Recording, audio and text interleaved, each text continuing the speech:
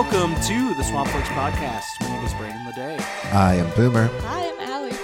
And we are recording in 3 separate locations. Going to talk about movies today, as we always do.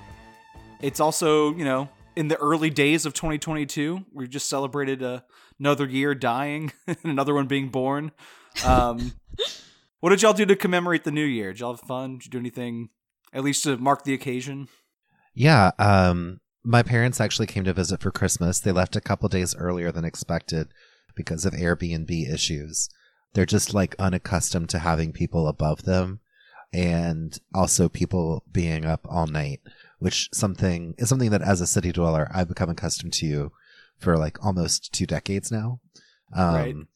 But yeah, they went home a little early, but it was a great Christmas visit. And then for New Year's, we got to have an in-person New Year's party among my friend group this year.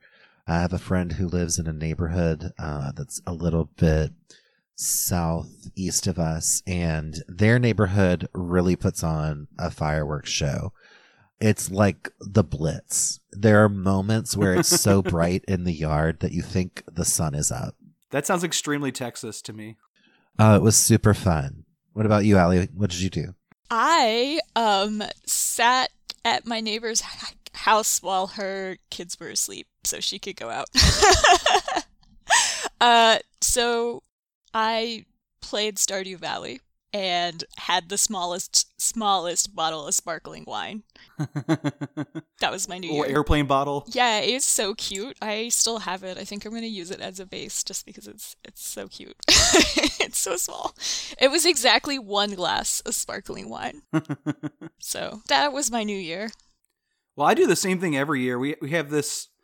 It used to be a party where people would drop by and we just have snacks and cocktails and things just sort of out. So if you were on your way to an actual party, you could sort of bolster yourself up on fried chicken and fancy cheeses, and then go have fun with people who actually party for real. But while we're doing that, we, marathon for 2 days pretty much our favorite movies of the year. Just sort of a rewatching stuff as sort of a retrospective. But the past 2 years, because of COVID, no one's been invited. But I did the exact same thing anyway. So we just did this really extravagant layout of snacks and champagne and watched too many movies, including the one we're going to talk about as our main topic today. So my brain is full of content right now. Hopefully I can make some sense out of the wreckage. An elaborate array of snacks and marathoning movies for 2 days, actually. That sounds like the dream. So you're living the dream, your best life. I will say that, as is tradition, I managed to watch a couple of Twilight Zone episodes as they aired on the marathon that they do every year. It used to be on the Sci-Fi Channel, and I assume they still do, but they also do it on Decades, which is the channel that I get over the air. Did you see some good ones? Anything new to you? No, it's the same ones every year. I mean, yes, some good ones, but it's the same ones every year. They never really get into the nitty-gritty details where they show the less popular ones. It's always, a talking doll, and then 5 characters in search of an exit, and then, Nightmare at 20,000 feet. It's usually the same classics. Ones. Yeah, the classics, the ones that everyone has seen. They don't usually, break the bank. There's a comfort to that, but it's also extremely lazy. It reminds me of Sure when is. you tune into those radio stations that are specific decade, so they could play any song from the 60s to the 80s, but they play the same 20 songs all the time. It's you have so much music, you could play whatever you want, and you just stick to the same playlist over and over and over again. But I guess the point of it also is the nostalgia of hearing that stuff over and over and over again. It's always there for you. Yeah. Which is comforting. Did you watch any movies besides your Twilight episodes? To clarify, it is still the Twilight Zone. It's not.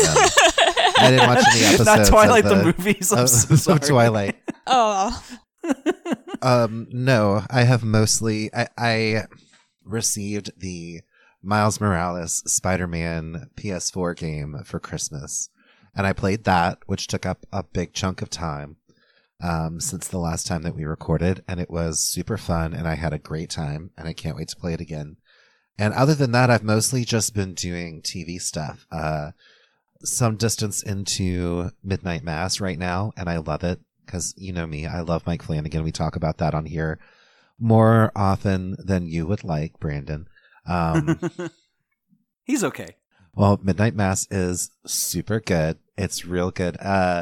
This is him, instead of doing like a haunting TV show, this one is him sort of doing Stephen King sort of Hunter's Stew, where there's a little bit of Salem's Lot and there's a little bit of various other things. So big recommend from me so far, but I haven't finished it. So like Castle Rock. Yes, but I didn't watch Castle Rock and the reviews of it were pretty mixed. And it's not explicit.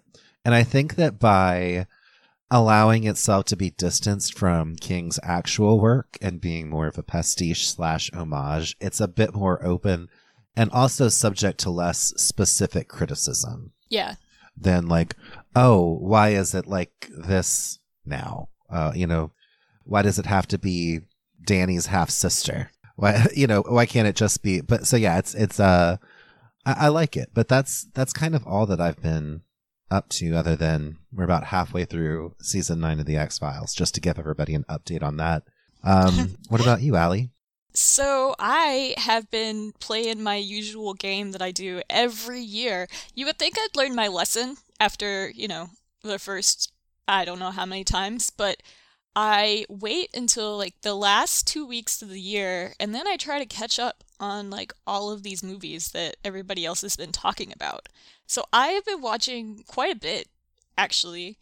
I started out my grand watch of the year with The Medium. It's the recent Thai found footage horror about a possessed shaman's niece. I really, really enjoyed it.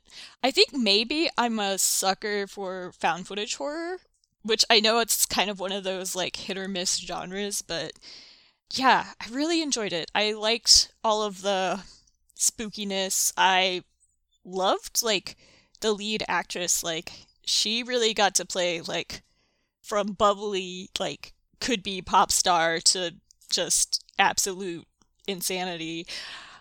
Yeah, I really enjoyed that one. It's got like a pretty good elevator pitch, which is pretty much just that it's like the found footage version of The Wailing. Yeah. But it definitely does things with found footage that I've never seen before. Yeah, I was going to say, it's set up as like a fake documentary, but it looks like a real documentary. Like it looks so good. Yeah, they do that really well, just the format of that mockumentary style. And then also later in the picture when the niece is getting, fully possessed, she starts interacting with the camera crew in a way that feels like a violation of some agreed upon thing that we don't do. Yes. But she uses the cameraman and the camera as kind of like a weapon and like a means of violence. And it's really upsetting. Yeah. It's like, oh no, you can't do that. Yeah. Even though she's possessed by a demon that can do whatever she wants. Yeah. Because, the rules are kind of out of the window when that happens. Yeah, I was going to say, when you're possessed, you can do whatever you want. Yeah. I really liked that one too. It was on my best of the year list, and then it got knocked off by a late edition this December. But it's very good. Yeah, it's one of the scarier horror films I saw. I was gonna say it goes from being just like straight creepy to being terrifying, like 0 to 60, like nothing. It's got an absolutely wild final half hour. Yeah, just like full haunted house mayhem at the end. Yes. But yeah, I really, really enjoyed that one. And then, so last year, at the beginning of the pandemic, or not last year anymore, the year before, 2020, at the beginning of the pandemic, when everybody was closed inside their houses, I did something I called Caged In, where I spent the day and I watched a bunch of Nicolas Cage movies. This year, I did the same thing, but with only his movies of the year. So I have like a pretty good ranking of those, I feel like. So my number one for this is definitely Pig, of course. It's so good. But also, I think living where it takes place is just kind of like a whole other context, because it feels very much like there's this thing here where if you talk to someone who's been in Portland since the 80s, they're going to tell you how much they hate New Portland. And this movie just kind of felt like talking to one of those people, and I really liked that. Because I love talking to those people. They're so ridiculous. I love that scene where he talks about how Portland's going to be under miles of water. Yes.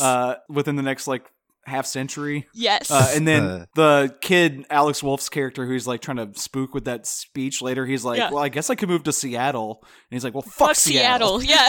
Even though Portland's about to drown. Yeah. Fuck Seattle fuck anyway. Seattle. Yeah, I love that too, because once again, like it's very regional feeling. I'm glad like a lot of other people have liked it, but living here I'm like, oh my god, this feels too real. I think if you've ever worked in a kitchen, you would appreciate it too, no matter where you live. Exactly. Yeah, 100%. absolutely. But yeah, and also, I mean, sad, but I love the pig. Just heartbreaking. I cried so hard, y'all. That's the most I cried the whole year for any movie. It was like going into that one, thinking I was getting this like John Wick with a pig thing. And I couldn't see the screen for the final like 20 minutes of it because I was crying into my mask and it was all fogging up. My glasses. So rough. So good, but so rough. Yeah, so my number 2 of the Nick Cage year would be actually, I know this is like controversial in the Swamp Flicks crew, but Prisoners of the Ghostland. I think I'm the only other one who saw it, so. Oh, okay. Controversial with me, baby. Okay, controversial with you. I just thought that this movie was so out of control that I can't do anything but appreciate it. It just goes for broke, like, constantly. And it's got this real, like, non-existent anime turned into a live-action movie vibe. But there's also a lot of, like, practical effects and, like, weird art cars going on. And it's all over the place. And I couldn't help but enjoy it. It's one of those movies. Something Boomer said when we watched Shion Sono's Suicide Club came back to bite me in the ass with this one. Because, like, I love how messy and incoherent and just over the top that movie is. Yes. It's one of my favorite films of all time.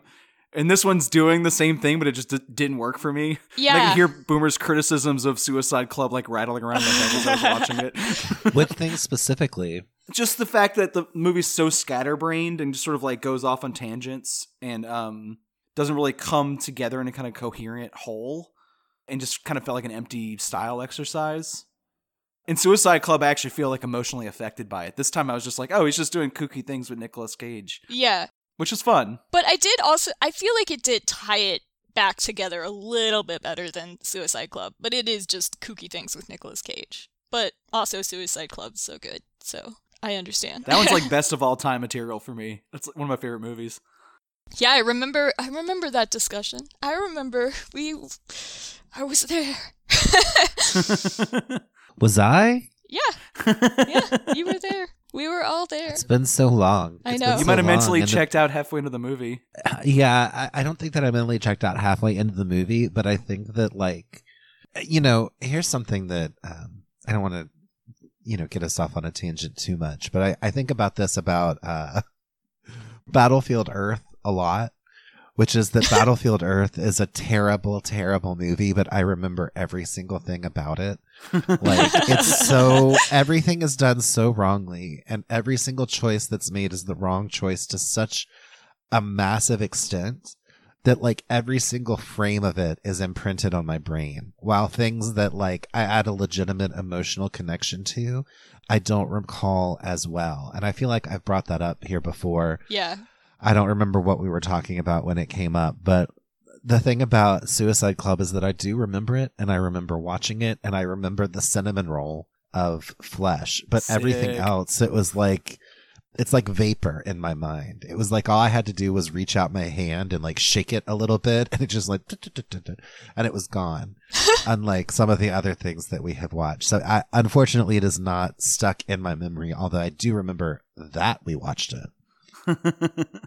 Yeah, it's interesting because I feel like these movies that are so scatterbrained and have just so many ideas and just go for them, I feel like those are the ones that really stick in my head, other than, the ones that are bad on every level.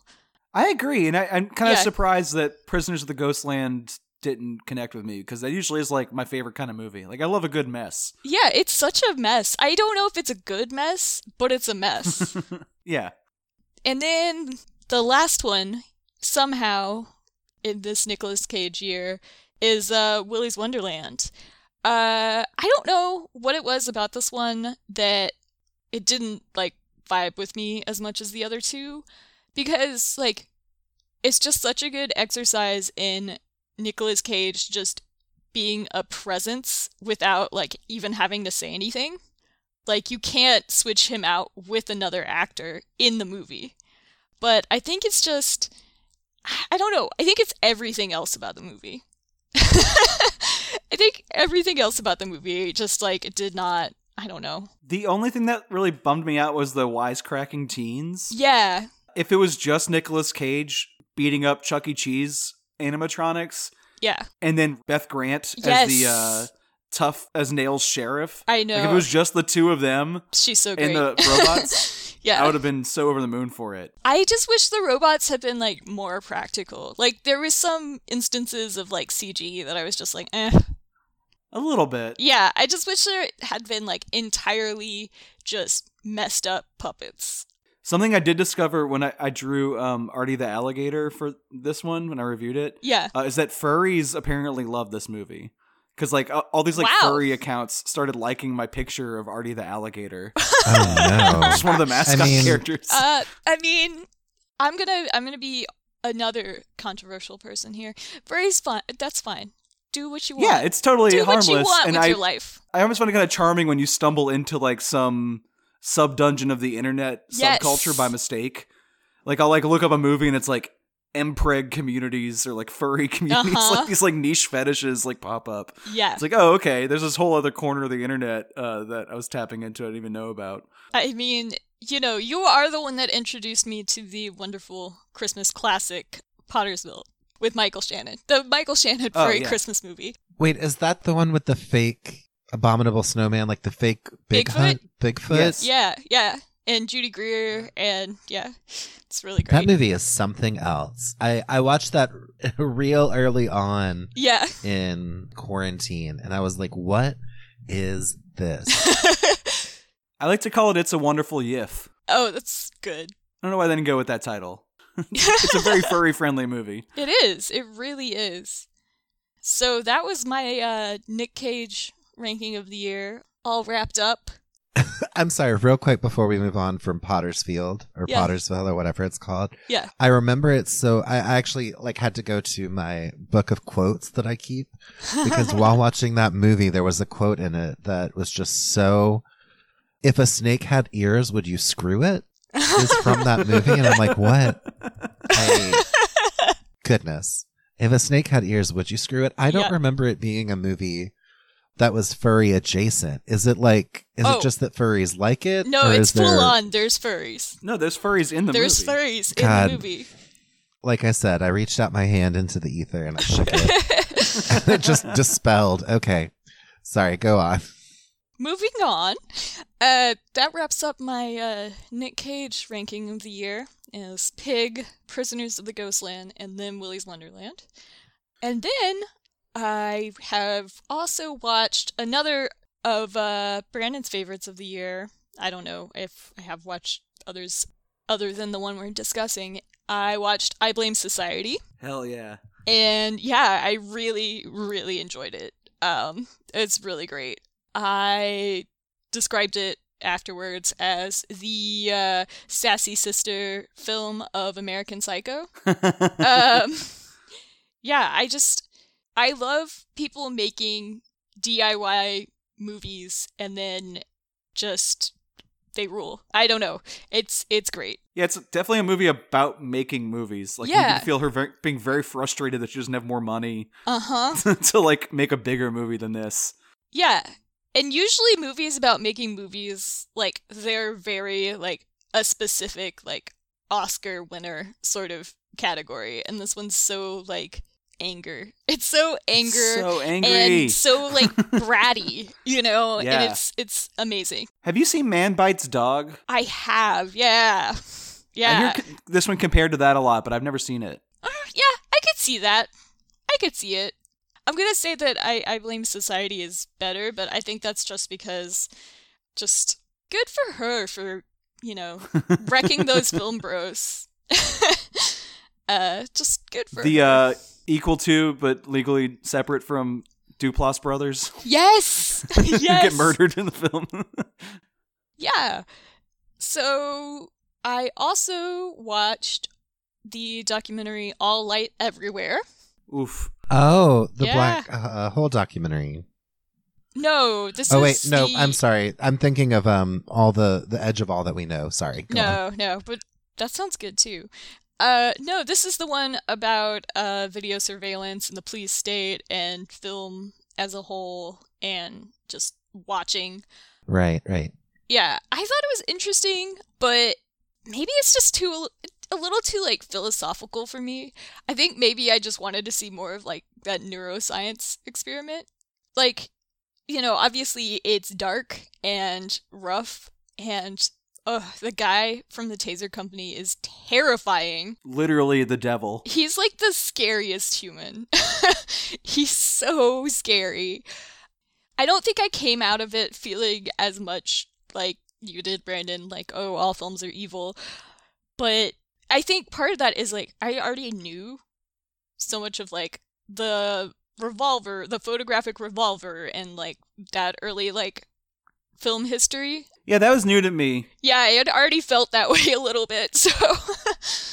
But I think he drew pretty like clear line though, from like the revolver, the rifle, Yeah. and then the cameras that were strapped to pigeons and like used to like surveil like military positions. And Yeah, the failed pigeons, the failed pigeon spies, because you can't get pigeons to be spies. They're too pure. Okay. I just thought he did a good job of like drawing a like long history of people like making this automated tech that's supposed to surveil without a bias. Like it's always been bullshit, and it's always been used to like cover police and military action as like, you know, morally good. And it just made me feel sick to my stomach watching it. A lot of it was new to me though, to be fair. So maybe I just hadn't set aside time to think about that before. And the movie made me deal with it. No, not everybody dropped out of film school, so it's okay. Yeah. Yeah, so I liked it. I liked it a lot. But yeah, I think once things start getting like philosophical, I kind of just want to like roll my eyes. I don't know. It's probably the worst reaction, but even if it's something I agree with, I'm just like, ugh. I don't know. I feel like I don't feel like like Theo Anthony's got two movies that I've seen. This one and Rat Film, which was about like rat populations in Baltimore and how like that's also a racist extension of the police state, is the way that like rat control is handled. Yeah. Like I felt like in both instances he's showing you a lot of stuff but not telling you what the connections are. Yeah. So like I guess it is philosophical because it's about like big heady topics, but it didn't feel like too explainy or you know, it's not wordy. Too explainy. Just some of the voiceover, I guess. But also I really enjoyed with the spy plane and like the community meeting. Yeah. That whole conversation is so fascinating. And he left a lot of that in there, even though it was pretty damning about his own movie. Yes, like, exactly. They're like, why are you in here filming us for like white audiences? Like, what are you going to do with this footage? Why is there only a white guy behind the camera? Yeah, that was so great. So yeah, I enjoyed it. I definitely have not watched enough documentaries from this year, so I was glad to at least sneak one in. Should probably check out more, or this last year. Oh, I'm gonna keep saying this year until March. I almost made a joke about how I hope I remember enough about this movie to talk about it, since I watched it last year. But I'm ready. So I just have a couple of more, and they're not great. I watched Cruella. And I think the thing about it is it's a disappointment because it could be so good. It's almost great. Yeah, it's almost there. And there's so much good in it. But my main thing, I think I'm just going to say, is it should have been gayer, honestly. Just Disney's Disney's afraid of it. Disney's afraid of the gays, and I thought it was pretty fabulous, honestly. Like her like Jenny Humphrey fashion moments are pretty gay. They are. They are. But I thought it could have even been more. Yeah.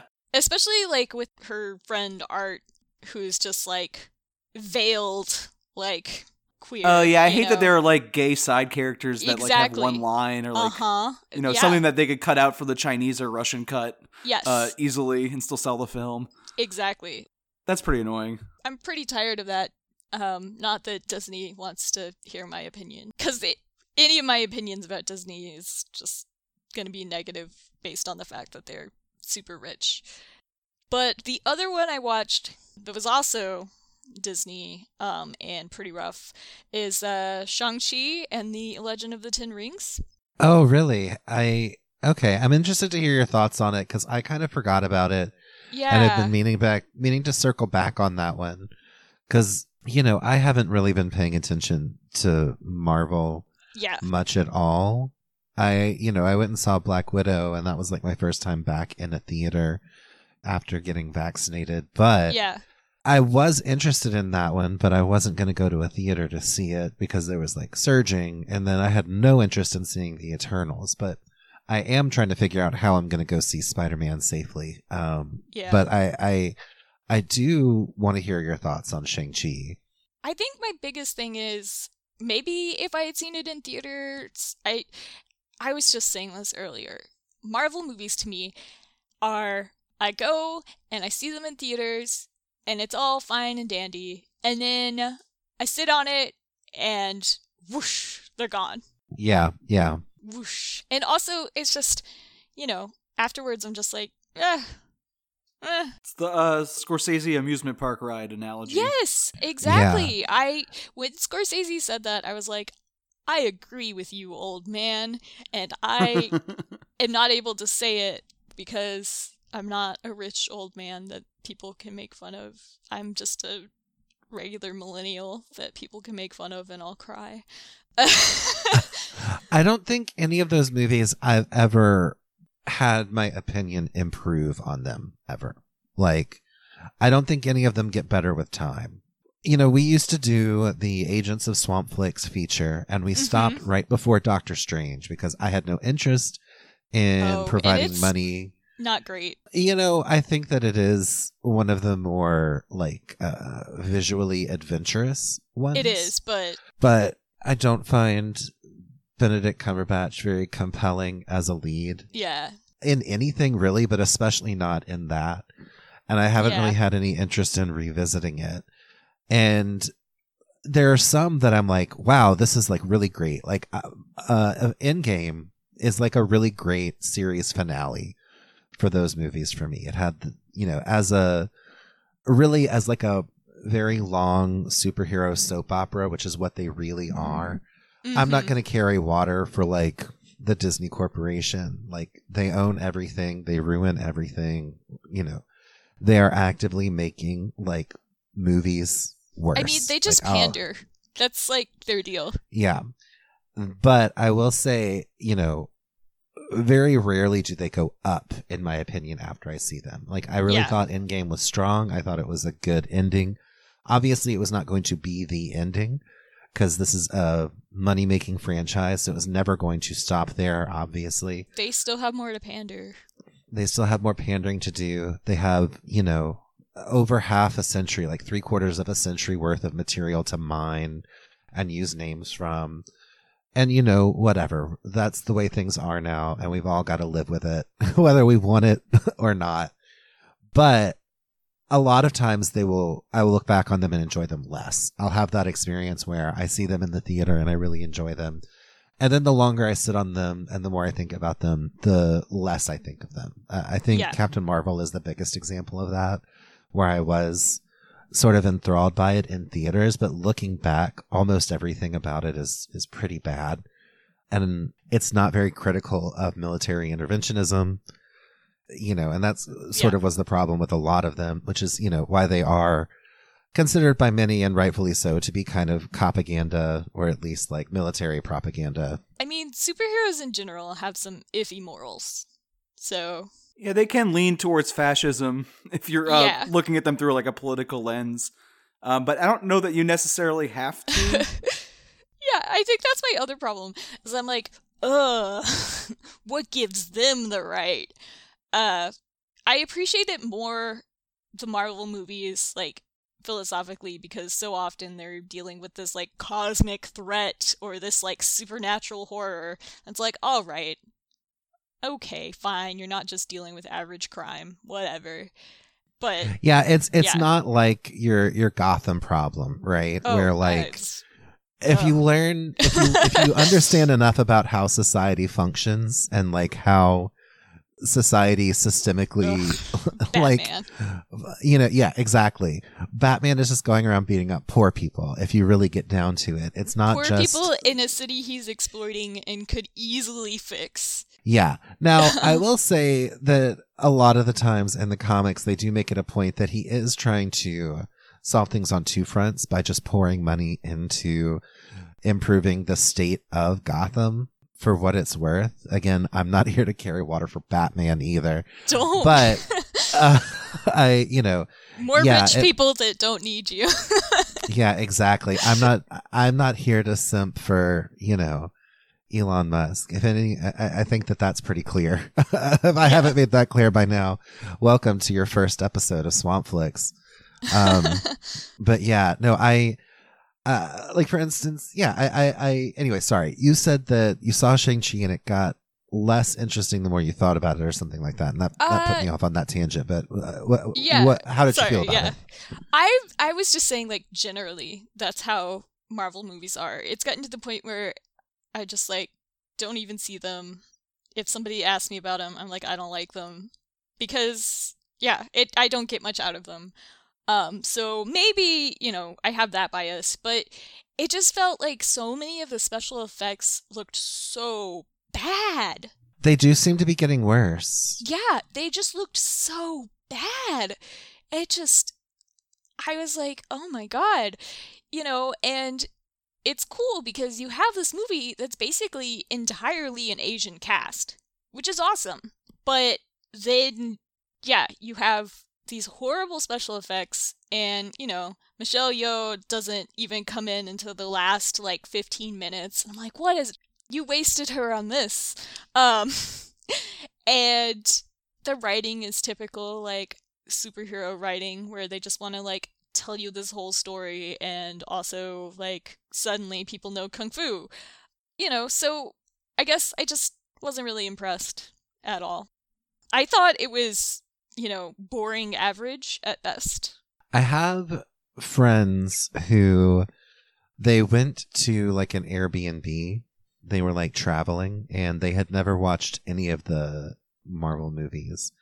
And they were staying somewhere that had the, DVD setup that you sometimes see at Airbnbs. And it was it was like Avengers Infinity War, I think it was.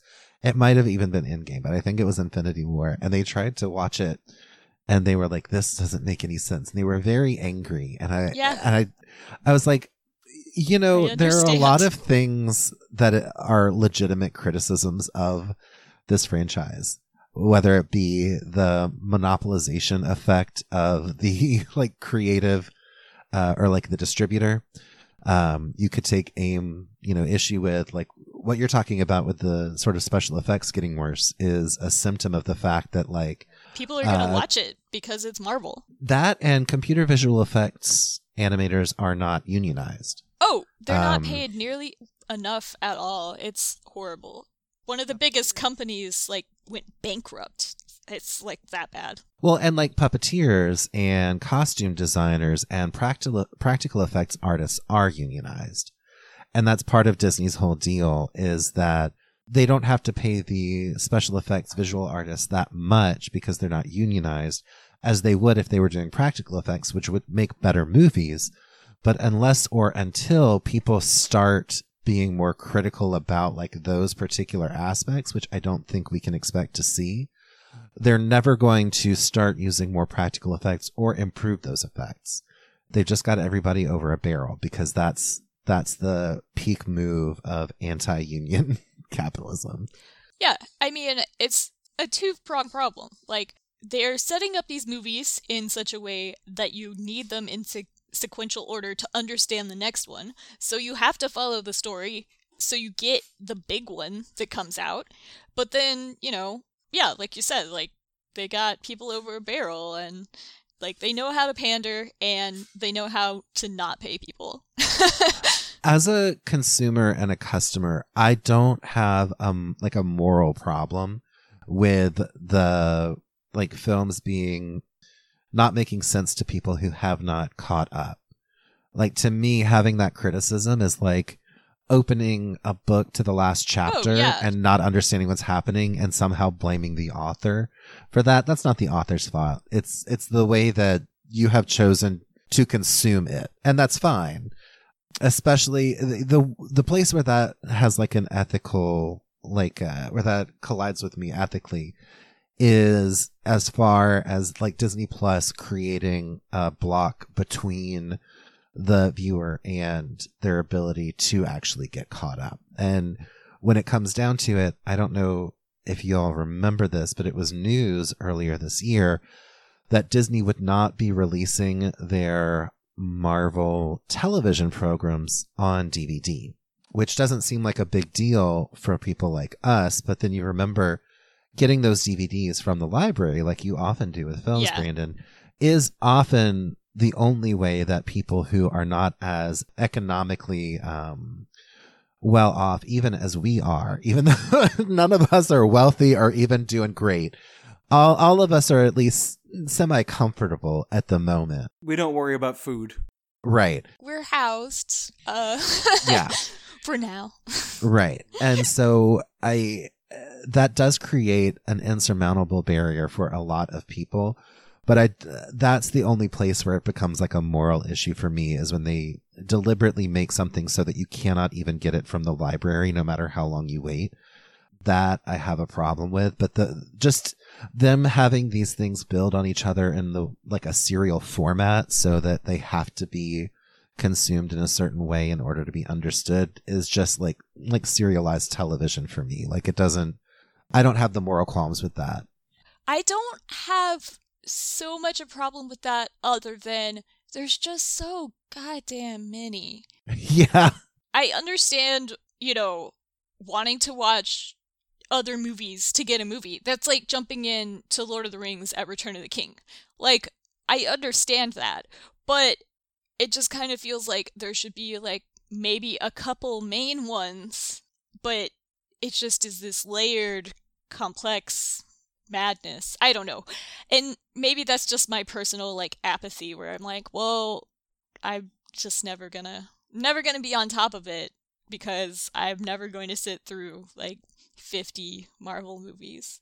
I guess I'm also spoiled because the Alamo Drafthouse, whenever they do a showing, they do have someone put together kind of like a previously on that tells you mostly what you need to know, which I don't need. But so, for instance, like my mom and my aunt were visiting whenever Endgame came out, and we did go see it in theaters. And they had not seen a couple of the ones that had come before. But like, they were like, it was quote unquote revealed, how Nick Fury lost his eye or whatever in Captain Marvel. So it's like that was included in the previously on. And my aunt was like, oh, okay. So like, I guess, I don't know. I feel like that must exist on YouTube as well, in some format by someone, in order to get you up to speed if that was what you really wanted. Yeah, but that involves going to YouTube and listening to YouTube people. That's fair. I think like, for me, I think a film that is just a film should be complete in and of itself. I don't think that like, if you're going to go see the new Star Wars movie, that you should have had to have read like the visual encyclopedia and the comic book set between episodes, in and N+1 in order to make sense of what's happening in film N+1. But I guess like for me, if it's all, as long as you're watching just the movies, I don't know. I guess I don't really even know what I'm arguing anymore. It's okay. You're just saying like it's fair to want people to watch ones that build up to the other. And I'm just saying, as a grouchy person, that's so many. I didn't get mad when I saw the title Neon Genesis Evangelion 3.0 Volume 6 sub B, I was just like, oh, that's not for me. That's for somebody who's been paying attention, which I have not been doing. It's easy to ignore stuff you don't care about. I guess the difference is that when Marvel, they suck up so much oxygen in just like cultural discourse that like you kind of have to be aware of it at all times. And it's like very suffocating. Like, especially like the Spider-Man movie that just came out. Literally, they were canceling screenings for other movies in theaters to make more money. There's a new Spider-Man movie? See, this is how out of the loop I am. Because you just said you were going to watch Spider-Man. But you can't be mad at the theaters for doing that because, it's been a fucking struggle for them to like keep their head above water recently. It's just like sad that there are people who only watch this stuff because there is so much of it. So like if you're only going to go to the theater 3 to 5 times a year and there are 3 to 5 Marvel movies every year, that's going to be your entire cultural palette, which is kind of sadly limited, I think, because of all the things that this giant corporation won't risk. There's a high floor and a low ceiling. Like they won't take much risk. So the quality control is pretty good, but like also the artistic highs are pretty low. Yeah. So it's pretty sad that that's most of the stuff that people engage with now. I guess I feel like there's just so much inertia at this point that the quality control is falling and they have no reason to improve it because as soon as the next big, like high-funded, high-profile one comes out, people are still going to have watched the like average ones in between. That's my main takeaway, is just like this giant inertia machine that is going to like cut quality where they can. I don't mean to end my long list of movies on a bummer, but that was the last one before Titane that I watched. So, Brandon, maybe you can lift us up out of the movie bummer. What have you been watching? Well, I'll keep this short just to keep it on topic with 2021 movies, but like also this ties directly into what y'all were just talking about. I watched The Matrix Resurrections. And it was the last movie that snuck onto my top 20 films of the year list. And I did not expect to like it as much as I did. But it's also specifically about this kind of like nostalgia-driven IP obsession that has taken over like all major Hollywood productions. The first 15 minutes of the new Matrix movie is like the worst nightmare, like Marvelification version of the Matrix, where there's like these new hip characters with like asymmetrical bisexual haircuts, like watching old scenes from like the original movie and like commenting on them in these like kind of quippy like one-liners, these kind of like Joss Whedon like jokes. And you're like watching this being like, my fucking heart is broken. Like how spiritually bankrupt for these like new cool Poochie characters to come in and just rewatch scenes from the movie that I love from 20 years ago. And then 15 minutes into the movie, you realize what you've been watching is a simulation within a program in the Matrix, and it pulls out from there, and it turns into what I can only describe as Lana Wachowski's new nightmare. Yes. Basically, Warner Brothers told the Wachowskis that they were going to make a new Matrix movie, whether or not they would be involved. And I don't know what the contractual obligations there were, but one of the sisters opted out, and the other one opted in. Lana decided to come back and basically make a movie about how Warner Brothers was like holding her hand to the fire and like made her revisit the Matrix and how miserable it's been for this like work of art that's defined her career to have been misconstrued by all these like right-wing idiots over the years who just like didn't get it. And she specifically calls out the movie studio. She calls out people who like take these very literal and wrong-headed views of her art. And she calls out all the like nostalgia bait Easter egg obsession with like fans who like only care about like plot holes and like callbacks. And she gets all this like anger and vitriol out of the way and like commenting on modern blockbuster filmmaking. And then about halfway through the movie, she kind of calms down on that. And it becomes basically just another Matrix sequel. And about like this like true love romance between Neo and Trinity. And it's like super sincere, hard on its sleeve, like pure nerd Wachowski-isms, which I usually don't love that much from them. Like I'm not a huge fan of most of their films. I find them like fun, but not like my thing really. But something about the like ironic shit posting of the first half and the like super sincere nerddom of the second half like really won me over with this film. Like it's the one movie like I really want to talk about a lot besides Titane. Like I could have just as easily made y'all watch The Matrix and I could have talked about it just as long, even though Titane was, you know, my favorite movie of the year, and this one's like pretty good. So I don't know if y'all were avoiding this or saving it, or I don't know. It's very good. I wasn't. My big thing is like I didn't want to go to the movie theater and I don't have HBO. Yeah. I do have HBO, and I was actually waiting for Matt to come back from Christmas, and then we just haven't yet. And we're going to have to this week, I told him, because he's about to have to go take a piece of artwork across country. So, wow. I'm hoping to get you my top list for publication within the next week and a half, because I know that it's January already and that's what we do.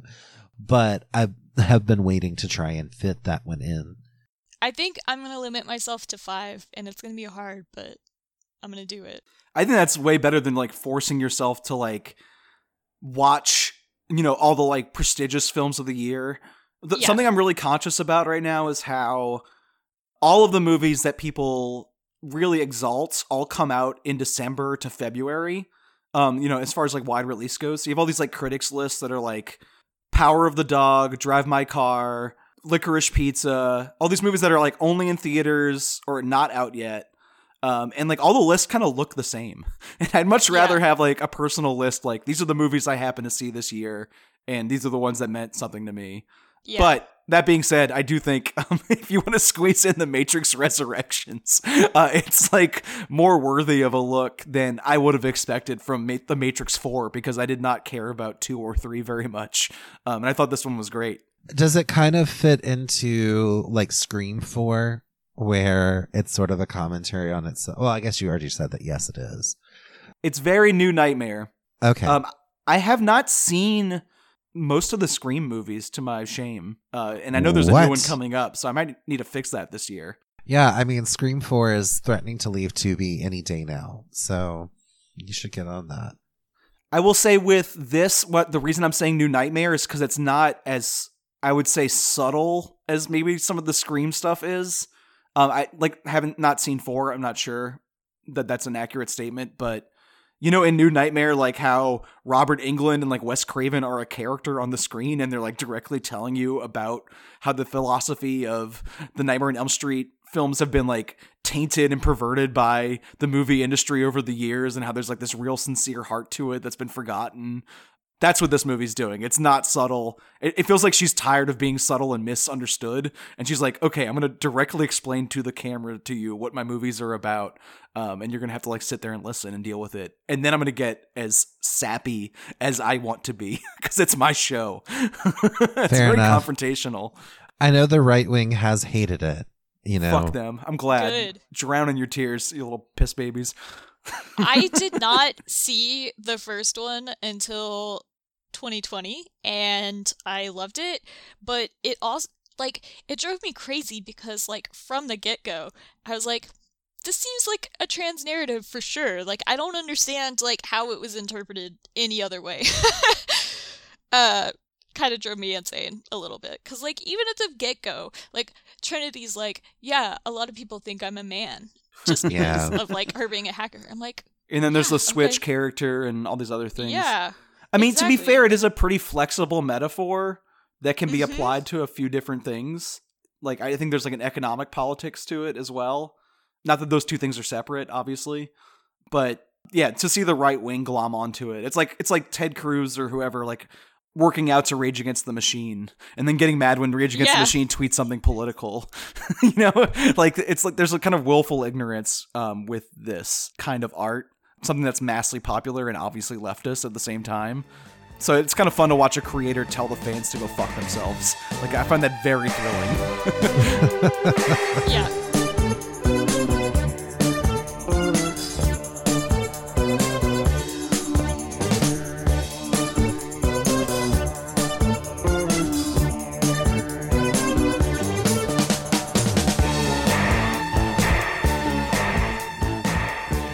I have a character that I've always thought she has no contours. Like, she's not channeled, she's not finite, she's like this kind of like, vapid somehow being, and she's only driven by impulses, and so impulses overflow from her in every direction in a very chaotic way, because she's never been looked at, so she has no contour. She cannot be, defined in some way, because no one defines her. I mentioned a few times my best of the year list, mostly because I published it tonight, so it is on the top of my brain. My favorite movie of 2021 was Julia Ducournau's sophomore film, Titane. Her first movie was Raw, which rated very highly in our best of the year list, whatever year that was released, and also our best of the decade list. So this is very anticipated follow-up. And I ended up enjoying it more than Raw. And it was because it doubled down on things I liked about Raw. Also enjoyed it more than Raw. Huh. Interesting. No, I will say that yes, I was so excited because I'm very fortunate to live in a city that frequently has I'm not in a coastal elitist city like New York or LA, but Austin is a very film heavy city. It's a very film oriented city. And, aside from things that have come out recently about people getting not very good and racially charged feedback on their submissions to South by Southwest, which I can't speak to. I've never been involved with, but I certainly believe that, I often get to see the movies that are much anticipated, like Raw. Raw was promoted kind of endlessly before I saw it. And I did go see it kind of before it had a wide release, and I was able to get my review out the next day because it was so hot and heavy in my brain to, I can't really put it any other way. And that I was one of the last to see Titane. I was not very happy. I was I wasn't going to say anything about it at the time, but you were I saw it and I'm going to go ahead and post my review. I was dying of envy. But please go on. I will say I think this is more of a me movie than it is a you movie, just based on our tastes from over the years. But it did have a lot to do with what's going on in Raw, and I think there's a lot of callbacks visually to that film. There's the main character writhing under her sheets, which is its own little temporal space. That's its own little world down there. And her scratching at her skin, which is very Raw. And then the main character of Raw, the actor, plays a character with the same name in this film and gets murdered on screen. And I don't know if that was her killing her darlings from her past. And it's you thought this was your grandma's, upsetting horror film. I'm going to make it even more fucked up. But what I really liked about it that it continues from Raw is just an ambiguity in themes. And Raw is this cannibal coming of age horror film where this girl goes to college and all these awakenings happen in her. These thirsts and these deep in her psyche, forces come to the surface in college. And you can apply a pretty wide range of metaphors to that. Not unlike The Matrix. It can be a lot of things to a lot of different people, but it feels very cathartic and tactile and just upsetting in a way that, really just releases stuff from deep in your brain. And I feel Titane does the same thing. It's just really focused on gender and this one character's gender journey in a way that I don't think Raw necessarily does. So it's extending that ambiguity to a new theme.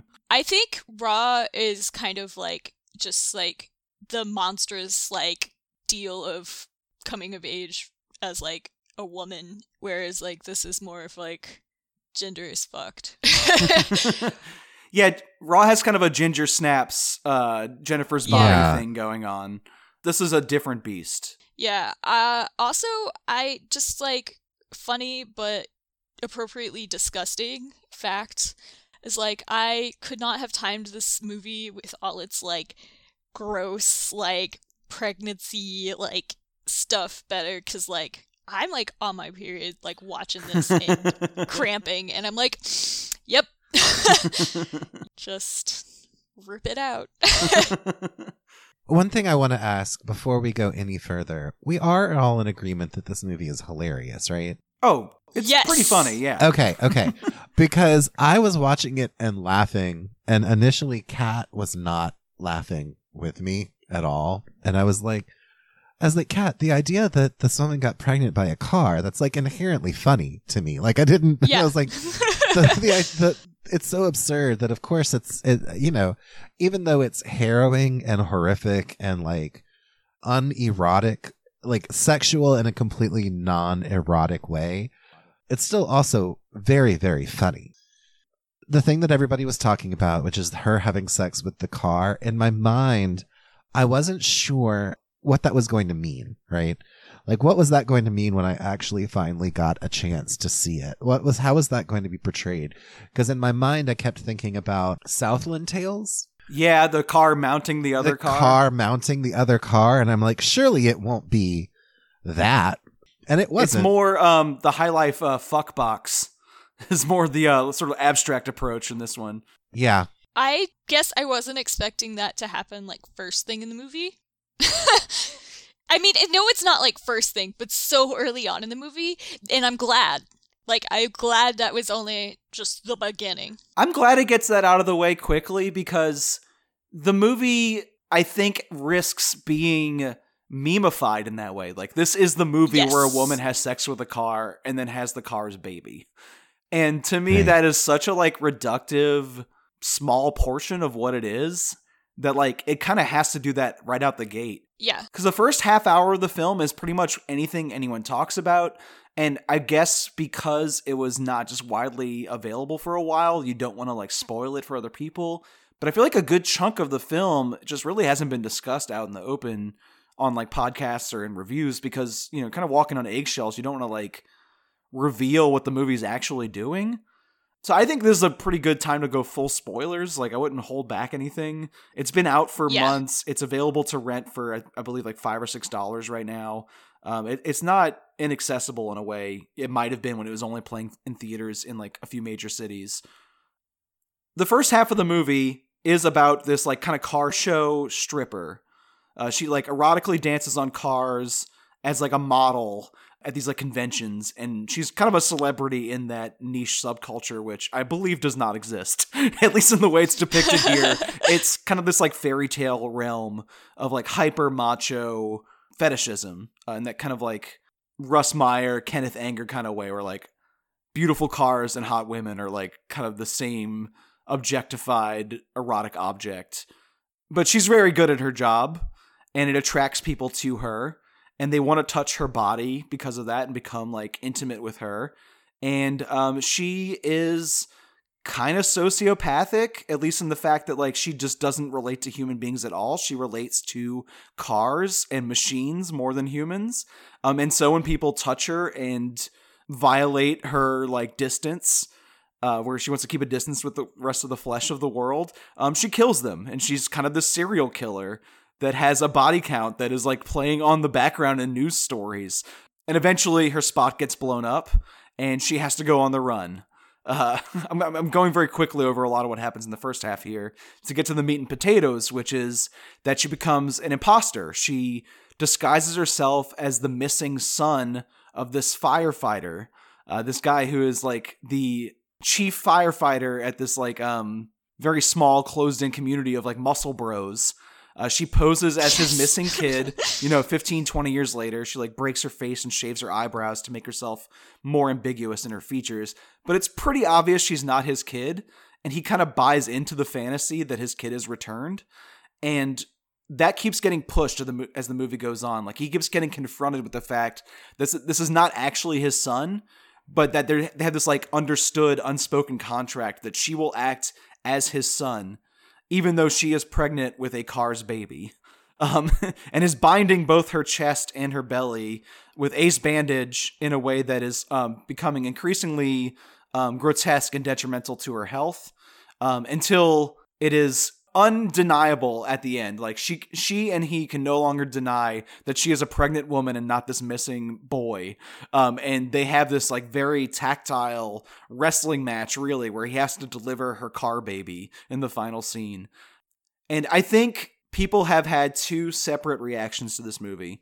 You either react to it one of two ways. Either it is an intensely cathartic, all burnt to the ground nuclear wreckage of gender fuckery, where like she has this journey from like not caring about human beings and only relating to machines over the course of the film through these like purely masculine, like macho social rituals in the firehouse. She learns to relate to another human being, which is this like father figure by the end.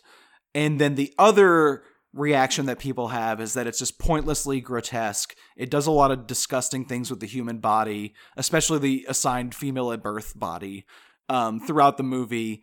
And it's just kind of for its own sake provocation. And I think that's really like a reductive way of looking at it. It reminded me a lot of The Wild Boys, which is like my favorite movie of the past decade, if not my lifetime, which is like the same kind of like completely fucked gender meltdown, just explosion of just like people weaving in and out of different identities and presentations and like just losing themselves in that exploration and then learning to relate to other people in a way that's not just pure violence.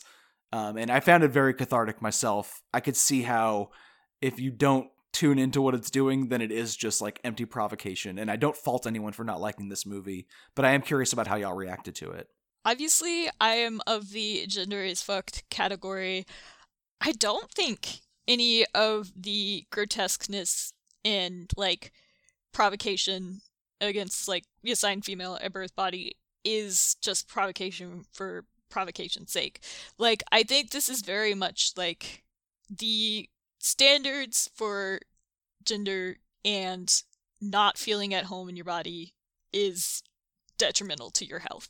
You know, that is a fact. And the whole like ace bandage thing, it is so rare that you see something showing someone improperly binding their chest and like it actually having an effect, like seeing the damage that it is doing on her as she's like is slowly, you know, just kind of falling apart into this role. Yeah, so I mean, I really liked it in that way. Also, the weirdly wholesome firefighter dad. Like this weirdly wholesome bro dad. I don't know. I was charmed. Yeah, it's like a really hard, aggressive, combative environment that she's going into, but she finds this like solace in that where like she never really felt at home where she starts. And to have this like kind of like hard machine-like bro factory that he's running, where she gets to like mosh with other muscle boys. She really like feels at home there, I think, in a way that she never understood before. And they have their own tender moments. Like they dance together. Yeah. They like experience this sort of like camaraderie that isn't unlike her like stripping on the car. There is like kind of a parallel there, but it feels very separate from the world where she starts. Yeah. And I think there's a trajectory there. Like it's not just like one circus act after another. Like I feel like there is like a narrative arc between those two worlds. I think, you know, and there's this big turning point in like the scene where he teaches her CPR. Yeah. Where it's just kind of this big turning point of, you know, she's been killing people and now she's like actually like saving someone's life, having physical contact with this person, like in a very uncomfortable way. He's training her to be a good firefighter and training her to be a good son at the same time. Yes, exactly. Boomer, what were your thoughts? Well, I loved it, for one thing. Just to get this out there, first and foremost, I loved it.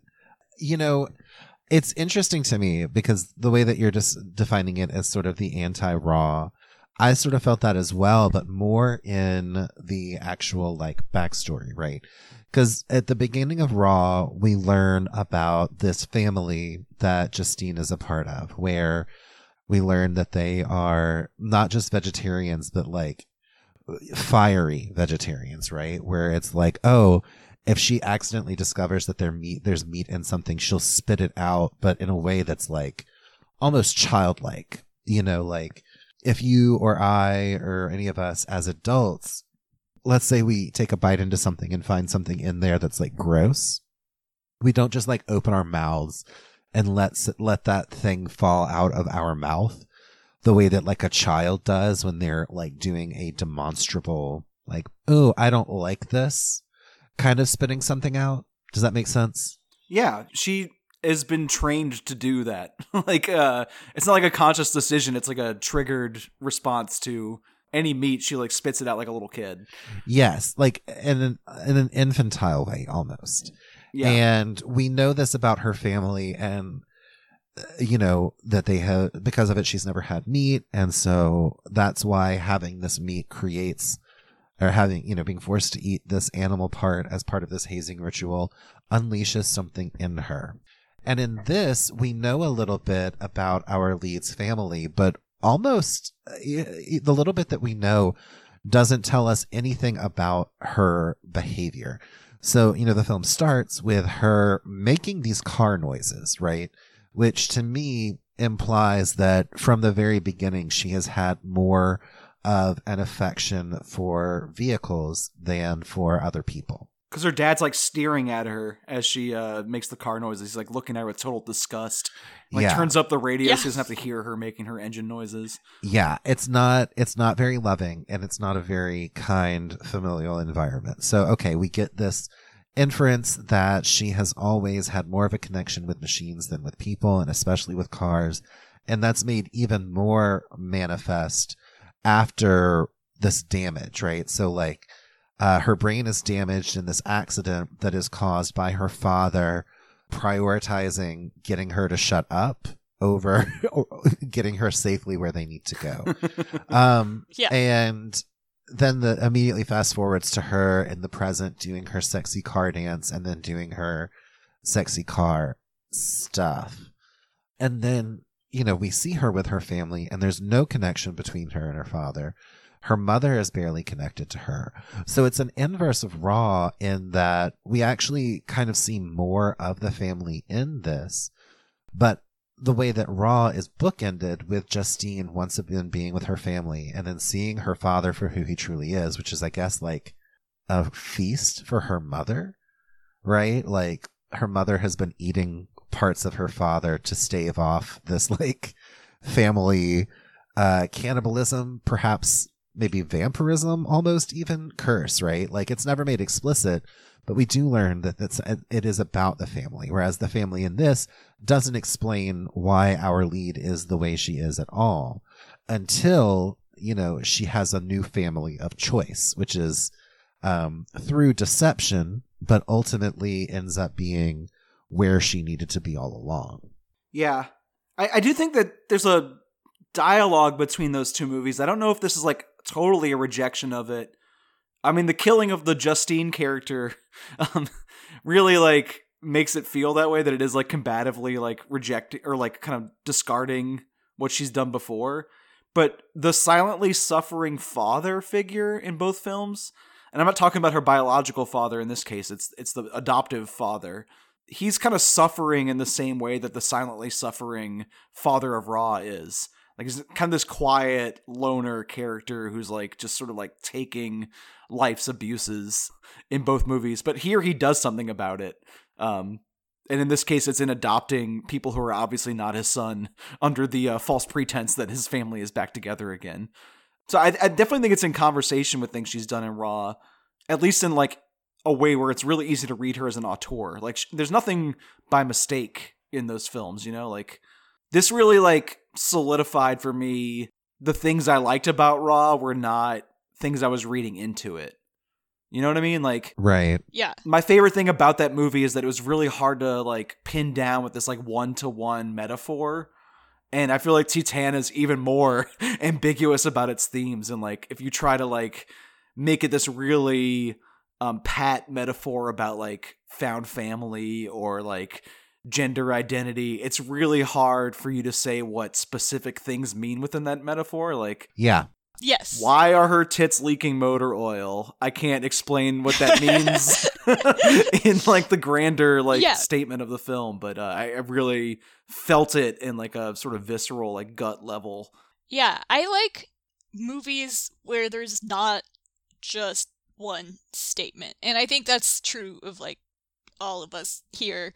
So yeah, it's nice to have all of those levels, and then just straight up, like, I can't tell you what's going on except for the fact that it's gross. Also, like, that grossness and that for its own sake kind of weirdness about human bodies, I think that is valid in itself. Like, I don't think it has to mean anything bigger than that. Like, it's been a long time since David Cronenberg made a true body horror film.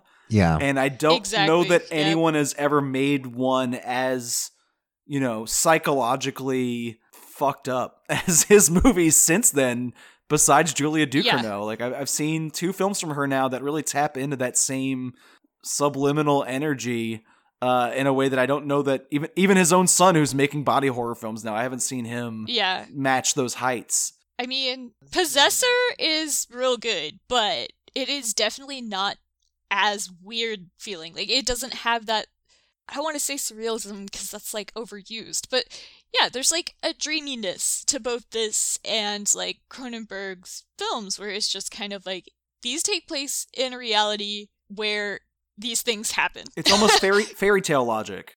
Yeah, exactly. As we were watching it, Kat did say, "Oh, so she's like the French Cronenberg." Like, those were the words that actually came out of Kat's mouth while we were watching this. And I was what like, high praise. Kind of.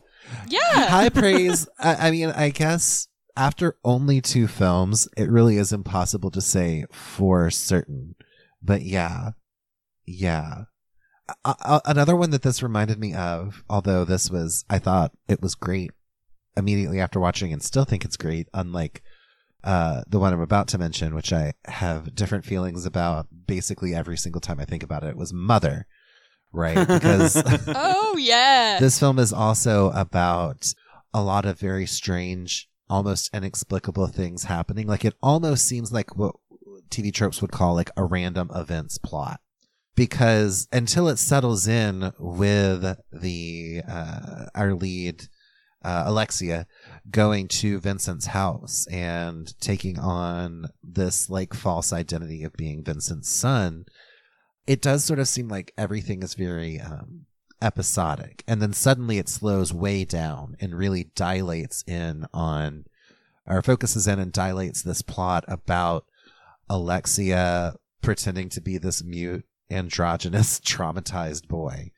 And it's interesting because we actually do learn pretty early on that the thing about the missing kid, it's on the TV right around the same, like the very first time that we hear about first of Alexia's crimes, when she's like eating the cereal in her parents' house, her biological parents' house. I was wondering if y'all think that she's just been murdering people her entire lives. Like, if this is a kid she murdered as a kid. I didn't think those were connected. I thought it was just like, over the past few months, every time someone tries to make a sexual advance at her, any kind of like physical intimacy, she just immediately kills them. Like, that's her first response. Yeah. Because she even tries to do that with her new dad. When he tries to dance with her, she like tries to kill him immediately. But Boomer's right. In that scene, there are 2 news stories. The one of her killings is preceded by the announcement that they are no longer looking into the disappearance of this child. They've kind of given up on it. No, and I also think it's interesting that she is a person who was injured as a child in a way that does seem to have had long-term impacts on her brain chemistry. Like, it's pretty explicit. So the only way that she can really become herself again is to re-inhabit a child in a way. It's like her rebirth comes in assuming the identity of someone who has been missing since they were the age that she was when she first had her traumatic brain injury. It's like a do-over. Yeah. Yeah. Like she gets to go back to that time and kind of almost try again. And she's doing it this time with a parent who actually cares about her and her well-being, which I don't think she had the first time around. Yeah. And it's almost like, so Alexia's father is like outright hostile to her basically every time we see him on screen and doesn't understand her at all. And her mother figure is mostly absent in the way that her mother seems to care when she's coming out of the hospital, and she seems to care about her, but does not seem to have the ability to affect positive change in her own husband's behavior towards her daughter. Whereas Vincent's wife, when she shows up, who's Adrian's real, biological mother, also has to take a hands-off approach of her understanding that Alexia is not Adrian and pretend not to know. There's a duality, or they're foils for each other in that way as well. Yeah, I kind of loved that moment of, you got to take care of him. I don't care who you are.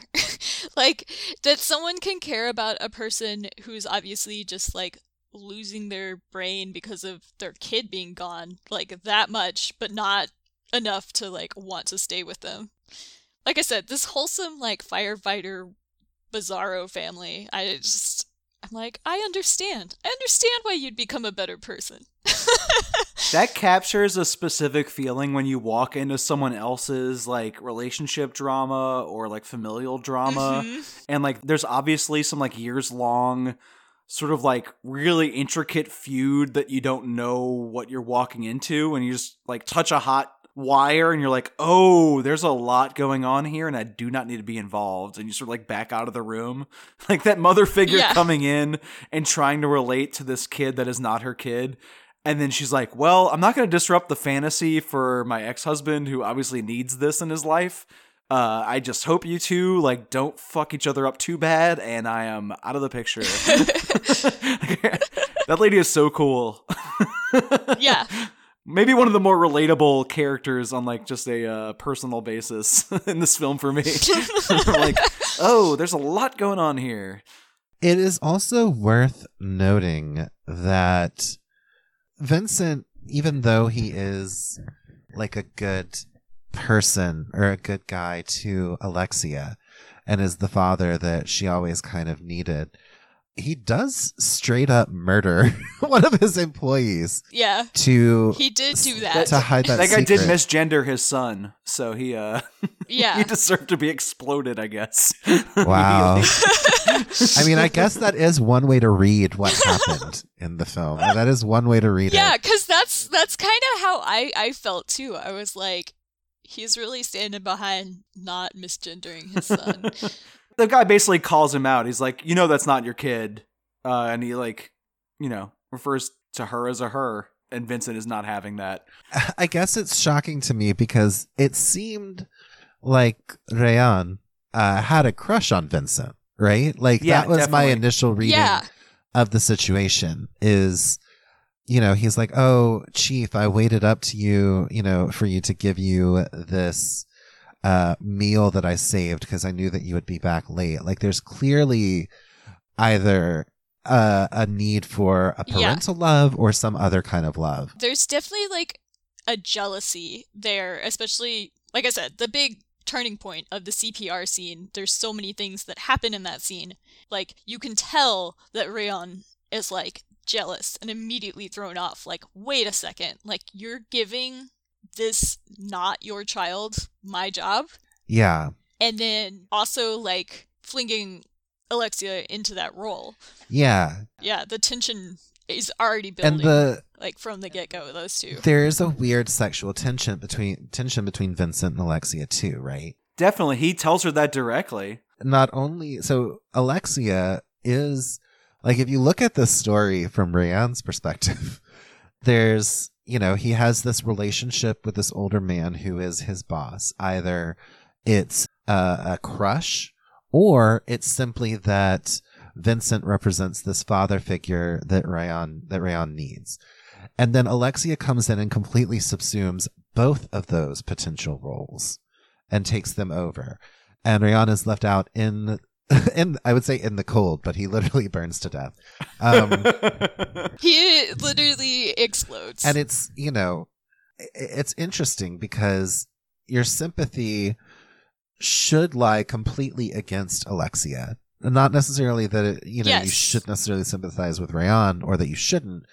But in this particular narrative, for whatever reason, our sympathies don't necessarily lie with Alexia, but we don't hate her. Like, we see her kill so many people. People who don't deserve it, too. Yeah, exactly. People who don't deserve Like it. the film makes it And explicit yet- that it's not just people who are sexually aggressive to the point of committing an assault, or at least not taking her non-consent as non-consent, right? It is just people Yes. people who she seems to have a completely consensual relationship with, and other people that just Yeah. happen to be in the house at that time. Well, that time I think she's covering her tracks. Right. Yeah, that line of how many of you there are Yeah, you? how many roommates do you I have? laughed so hard. Yeah, and that to me was an instantly that's a point where I was like, Kat, this is hilarious. a comedy. Like Yeah. she sighs and she's like, okay, and keeps going. Like that is very funny to me. I don't know what to tell you if you don't think that's funny. The way I read it, though, like, there is the guy who follows her back from the car show at the beginning, who is obviously assaulting her in her car and, like, being Yeah. a real creep. Okay, that part is obviously, like, it's like a rape revenge kind of situation. Like, you're gonna assault me, I'm gonna stab you Yeah. in the brain. Right. But I think she reads all intimate advances from other human beings as just as disgusting and fucked up. Like, the character, the actor from Raw, who like makes like very consensual advances to her, and they're kind of cuddling on the couch and acting like they're on their first date. I think she finds that just as alienating and as upsetting. Like any kind of intimate physical contact with another human being is just as like, this is wrong. Like all my electrons are on fire right now. And she reacts with the same violence with all intimacy. Yeah. Like, there's people that don't deserve to be murdered that we see her murder, including her parents. Like, we know her parents are trash, but, like, they didn't do anything, like, openly towards her. And yet, our sympathies still kind of lie with her, or at least we want her to, like, find a comfortable place. We see so much of her discomfort that we do want her to at least find, like, one comfortable space. There is a rehabilitation of her character over the course of the movie. Like, no matter how you feel about her Yes. at the beginning, she has reached a new understanding on how it is, like, how it's possible to relate to people instead of machines by the end.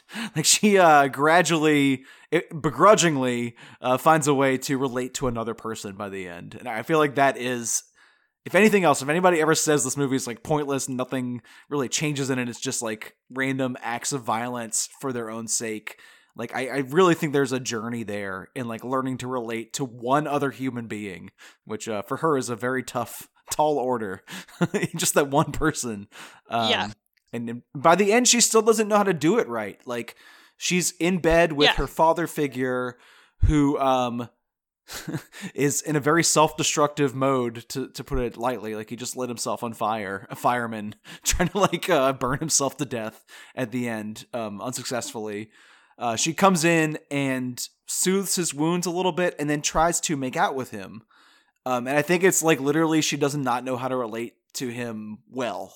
Like, she doesn't have the like physical language to relate to him as another person other than like crossing boundaries. Like, she immediately takes it to incest because she doesn't know what the taboo is there. And he has to like, in that scene, he like corrects her. He's like, no, we don't do that. That's not how we relate to each other. And he like kind of like reorients their physical language in the scene and then ends up delivering her baby on that bed because that's what she needs in that moment, is like actual help. I find that very touching, even though the movie's like really fucked up and upsetting. Like, I find their relationship is actually a pretty strong emotional core. And they're both very like wounded people. And it's kind of at times adorable that they found each other despite all the disgusting human body shit that happens between them. Sometimes, I watch movies like this, and a lot of people would just see it as like random acts happening, but I have a hard time when people say a movie is pointless a lot of the time. But especially I would with this one. There's a lot of points, and I think it's hard for people to digest, like, sometimes there's more than one point. I mean, to be fair, the movie is a provocation, right? Like, it is trying to get a very like immediate reaction out of you. And I feel like time is kind to those kind of movies. Like, I'm sure when Tetsuo the Iron Man came out in the 80s or 90s or whenever that movie originally premiered. Like, I'm sure there were people who were like, that was just weird for no reason. It was just weird for weird's sake. And I think over time, it has become more of a cultural oddity that you can look back at and be like, wow, there was some really strange subliminal expression of like man's relationship to like ever evolving technology or whatever you think is going on in Tetsuo the Iron Man. And I think over time, especially as this decade of discourse is like more broadly defined by our relationship with gender as a culture, I think this film will have more of like a prestige to it.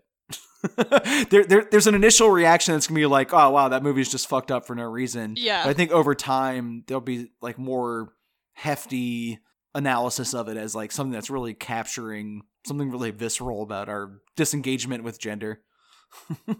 This and Tetsuo would be a really good double feature. Oh yeah, I think so. Since you brought it up. Yeah. I do want to talk about the sequence of events at the end, where we have a scene in which Vincent, is presented with incontrovertible proof that Alexia is not Adrian, right? And then says, it doesn't matter, you're still my son, because of this relationship that they have forged. And then Alexia kind of refuses to accept that, right? Because she breaks the contract. Yeah. The very next scene is, this extremely homoerotic, like, firefighter rave in the fire station, where it's just like a bunch of like half shirtless. It's like it's like they were playing Shirts and Skins at the fire station, exactly. And then just decided thinking. to be like, okay, now it's a rave. They put Adrian up on the fire engine to dance, and Alexia does the exact same routine that she was doing with the car earlier, down to like cupping her bound breasts and spreading, her legs apart, and then moving a non-existent like lock of hair, right? Because the hair has been shaved at this point. And, Vincent comes in and sees that. And that's the point where he's like, okay, the contract is broken, like you said, Brandon. And now there's, he tries to set himself on fire. And then one thing that we didn't mention is in that dance scene, Alexia sees Rayan. Like his specter or his ghost or just her conscience. And it's almost like she has taken all of these actions without conscience before.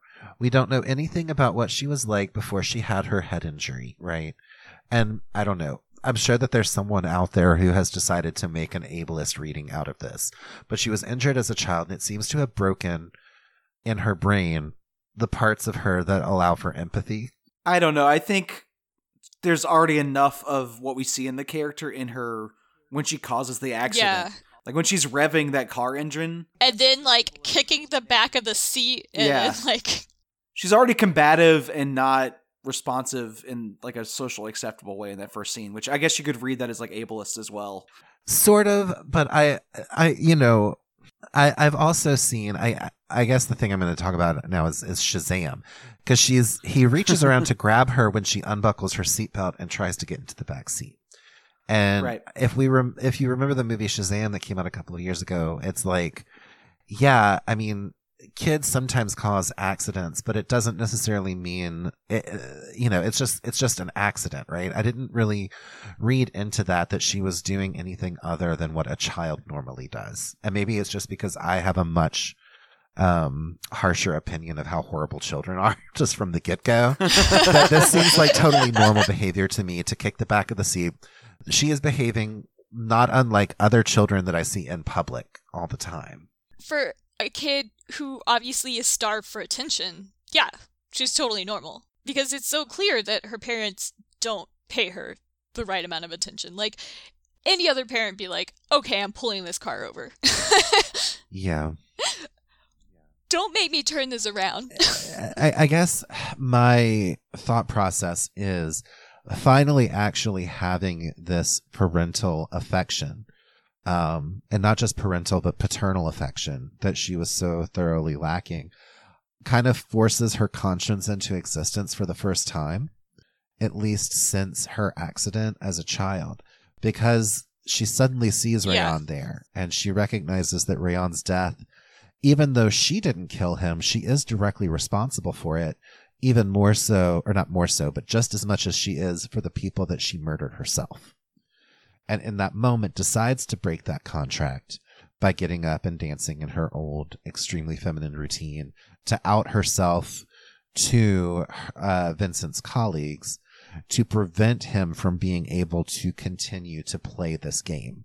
And then after she does that, she feels very bad and tries to have meaningless sex with a fire engine and does not feel as into it as she was the time she got pregnant. Yeah. Like the fire engine's either not into it or she's not into it. It's like a meaningless sex scene with another car, which I thought was honestly something I completely forgot about the first time I watched it. Like that scene didn't register with me really. And then rewatching it this time, I was like, oh yeah, she repeated the acts that the movie's like being like reduced to a second time, and like it has a completely different meaning the second time. It's just not a good rebound vehicle. Right, yeah. It's the Tinder after, hookup. Like, a Cadillac. Well, and I think that, like, this breaking of the contract and just her general, like, avoidance of intimacy in all of this, it feels very, like, also self-sabotage, you know? Especially, like, bringing up the consciousness and, like, the conscious is, like, purposely creating a world in which she doesn't belong. It's a little bit of self-sabotage, but it's also like a way for her to like finally actually relate to another person. Because there is this sort of like artifice in their father-son relationship. But in the last scene, which is what immediately follows, when she's in bed with Vincent and he ends up delivering her baby, that's when she finally tells him her real name. And he starts calling her that name. And it's actually like the only time in her life she actually has like a actual like person-to-person exchange, like an actual social response between two people where she's not faking it. But I feel like I just cut off the flow of where Boomer was going with like what you were saying about the ending. Yeah, she has this conscience, you know, this moment of having it, and then she, you know, does self-sabotage, and then immediately gives birth, and you know, it's just sort of like, yeah, there was no other real place that this could go. Obviously, there was no way she was ever going to be able to survive having that, like, car baby, which I want to talk about the car baby, and I also want to talk about the father's steroid usage, because we haven't touched on that at all. Mm-hmm. And there's something interesting and weird going on there, too, and I was wondering what y'all's thoughts were about that. I just saw that as part of this, like, extremely macho world he's carved out for himself. Like, it just seemed like... It's part of, like, that hyper, like, toxic masculinity, even though he's, like, actually kind of a softie. I mean, with the exception of, like, blowing up a guy. But, you know, he is desperately trying to fill this role as well. Yeah, he needs to be the king, like, muscle man in this, like, little, like, muscle boy world that he's carved out for himself, where he's, like, he calls himself God to all the other firefighters, and he needs to, like, prove that by being the biggest, like, muscle in the firehouse. And, like, there's a scene where he shoots up a lot of, like, too much steroids into his butt, and then tries to do, like, body lifts, pull-ups, alone in the warehouse, and just, like, yelling at himself because his body's kind of failing him. He can't keep up with, like, the masculine figure he used to carve when he was younger. It's honestly just as grotesque as a lot of the stuff she does to her body. Like, it's not very different from The Binding. Yeah. To have all these, like, really, you know, brutal bruises on his ass cheeks, and then, like, his body is so hard, but it's still, like, kind of bloated in a way a lot of middle-aged bodies are. So you have all these muscles on top of, like, the, you know, just sort of, like, normal mid-weight fat that you get when you cross your 30s. You know, I'm speaking from experience here. Not that I have muscle on top of my fat, it's just fat for me. But there's something, like, kind of grotesque about how macho his body is that I feel like is paralleled with Alexia's, you know, pregnancy body horror. But I didn't read into it any more specifically than that. I just thought the steroids were, like, an extension of his, like, extremely macho point of view in the world. Yeah. I didn't have any of my own thoughts. I was just curious what yours were. I think if, like, I really wanted to boil this movie down to, like, one metaphor, which I think would be extremely insulting, and I don't know why I'm doing this, but, like, there's this sort of, like, grander view of it where it's like human bodies are pathetic and disgusting, and like machines Yeah. are beautiful and efficient and sexy. I feel like there's this sort of like, bird's eye view of the world in that way. Especially when you try to get those bodies to conform to some sort of like gender ideal. They just become more and more grotesque. Yeah. Boomer, you were late to the party off mic earlier when I was like mentioning to Brandon that like 5 minutes before I was trying to find the perfect quote from the Cyborg Manifesto. Or no, you were there. And I just like didn't have time to like really scour it. But like that's just like what I kept thinking this whole time, is like this idea of like a sci-fi like feminism and, creating new bodies that better suit us. It's very present, even if grotesque. Should we watch Alita Battle Angel next? Is that what I'm hearing? I've never seen it. I would prefer not to. I haven't seen it I either. did. I did. And I would like to say, no thank you. I feel like that's if the Wachowskis made Titane. Would be Alita Battle Angel. Well, you were talking earlier about how the Wachowski sisters make movies that like aren't really for you, and my first thought was about Jupiter Ascending, which is extremely my trash. Like it's real bad. Mine and too. It's right up my alley. It warms the soul somehow. I don't understand. But mine too. Same. Eddie trash. Redmayne in that movie is the only one that was giving me what I wanted, which is disgusting to say because I don't care about that man in general. But he brings this like kind of demented energy to that film that I wish everyone else was bringing. I do want to talk about the car baby since you brought it up. Do you have any specific thoughts on how that's realized on screen? It's cool. And I also, I think Yes. it's almost like the baby has infused her whole body, right? Because it's not just like, as she's giving birth, it's like the outer egg shell of her skin is cracking. It's like she's actually literally shedding her skin in order to become the perfect metal vessel. This perfect earthen vessel for, as Madison Cawthorn said, this vessel to bring this life, this monstrosity into the world. I kind of don't understand what's happening, but I don't need it to be wrapped up in a little bow for me. I don't even understand, like, if it's supposed to be a metaphor for something, I don't know what that metaphor could possibly be, but I had a great time. I couldn't help but think at the end of Rosemary's Baby. I mean, I know there weren't a bunch of people just shouting, like, Hail Satan, but, like, it's still that reaction of, like, you don't get the full-on baby. Like, you just see the bit of the back.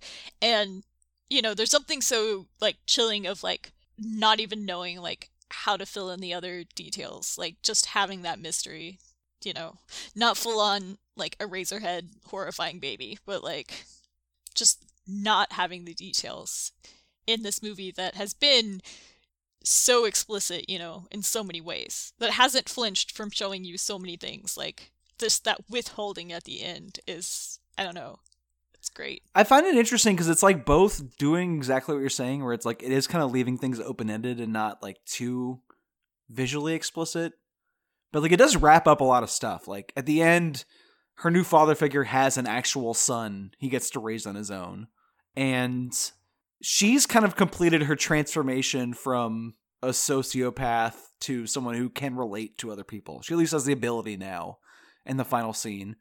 And also she's kind of turned into a version of herself that could be Adrian. Like there's a scene where Vincent makes her shave. And he's like, if you shave, it will grow, which is like an old wives' tale and like won't work. Right. But this is also a fairy tale movie. And at the final scene when she's giving birth, she has a little dirtbag mustache. So like that works. And like, I don't know, I feel like a lot of stuff is wrapped up in that final scene. And like, the pregnancy obviously, comes to its natural conclusion. And yet there are a lot of things that are just sort of open for interpretation. I think it's hard to do both at the same time. I know you brought up Mother earlier, Boomer, but that one's funny to me as well, because like you'll hear 100 people say Mother is like too tied to its own metaphor and it's too symbolic and like I can't believe he hammered home this very obvious one-to-one analogy in this film. And then if you ask those 100 people what that analogy is, you'll get 100 different responses. Right. And I think this one has the same thing. Like you could probably lock on to different readings of the film and come away explaining how it sort of like is unsubtle in that metaphor. And you're having a completely different experience from the person sitting next to you in the theater. And I think that's kind of hard to pull off. I like this like watch list of like related films that we've carved out here. Like obviously you should watch Raw. Yes. If you haven't seen that as well. Mother came up. I think The Wild Boys has a very similar approach to gender, and I just like to make people watch The Wild Boys. And yeah, Tetsuo is the other one that came up naturally. I just like to make people watch Tetsuo. Yeah. So. Is there anything else that comes to mind? Like what's the like double triple feature with Titane that you would advise to people?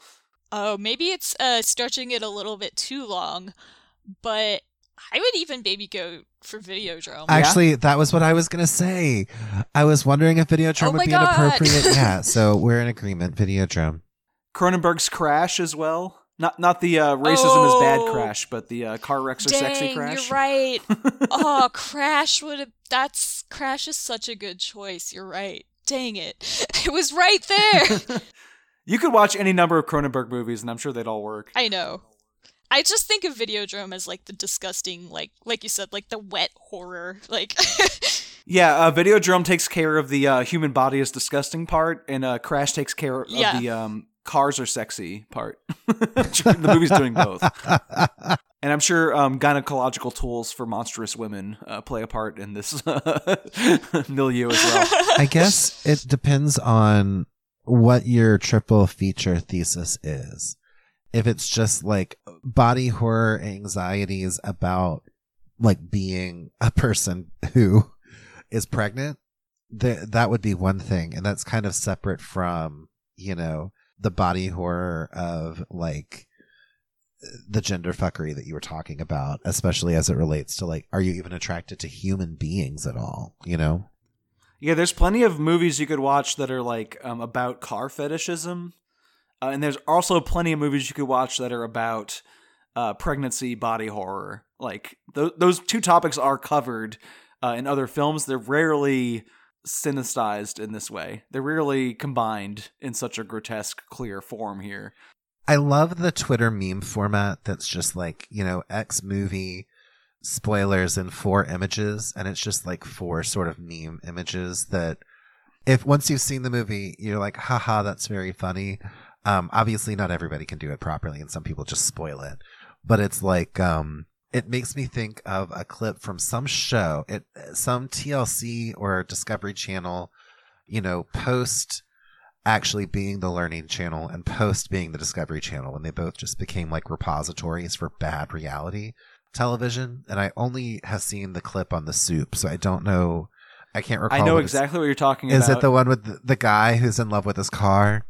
He's like, yes, and kissing it. I post I post an image of whatever movie I'm watching as kind of a diary on my Facebook feed. Like it's usually posters. Yeah. But if I feel like a movie's been discussed enough, like I don't need to like alert other people to its existence, and I'll just post like a funny related GIF. And the GIF I posted for Titane was that man lying on the curb and kissing his car. And his dad is like, is this because of the divorce? Like that, just those 2 clips tell a whole story. Those are like the, unused baby shoes of reality television where it just tells you a whole lot in a very minimal space. There's your double feature. I think that's an episode of My Strange Addiction. My Strange Addiction. Like that makes the most sense. But congratulations, Brandon, for being the first time in however many months I've actually regretted getting rid of my Facebook account that I missed seeing that. Strange minds, strange minds. Yeah. Well, like I said, I did post my top films of the year list on the website, and I'll link that in the show notes. Next week on the podcast, we will discuss the top 10 films of the year with, James, Hannah, and Brittany weighing in. So expect more Willy's Wonderland praise from Brittany next episode, even though it was the bottom of Allie's Nick Cage list this episode. Okay, just because it wasn't my favorite of the year doesn't mean I didn't enjoy it. I mean, my favorite of the three was definitely Pig as well. Brittany's on her own trajectory there. She's on her own platform. We all have our own cage. We all rest in our own cages, yes. And for the rest of the month, we are going to keep posting lists. I believe total there should be 6 or 7, depending on how many people weigh in with their own individual list. And by the end of the month, I should have some kind of aggregated best films of the year according to Swampflix list. And I will alert the podcast listeners whenever that's up. But stay tuned to the website throughout the month. People will be listing movies they enjoyed.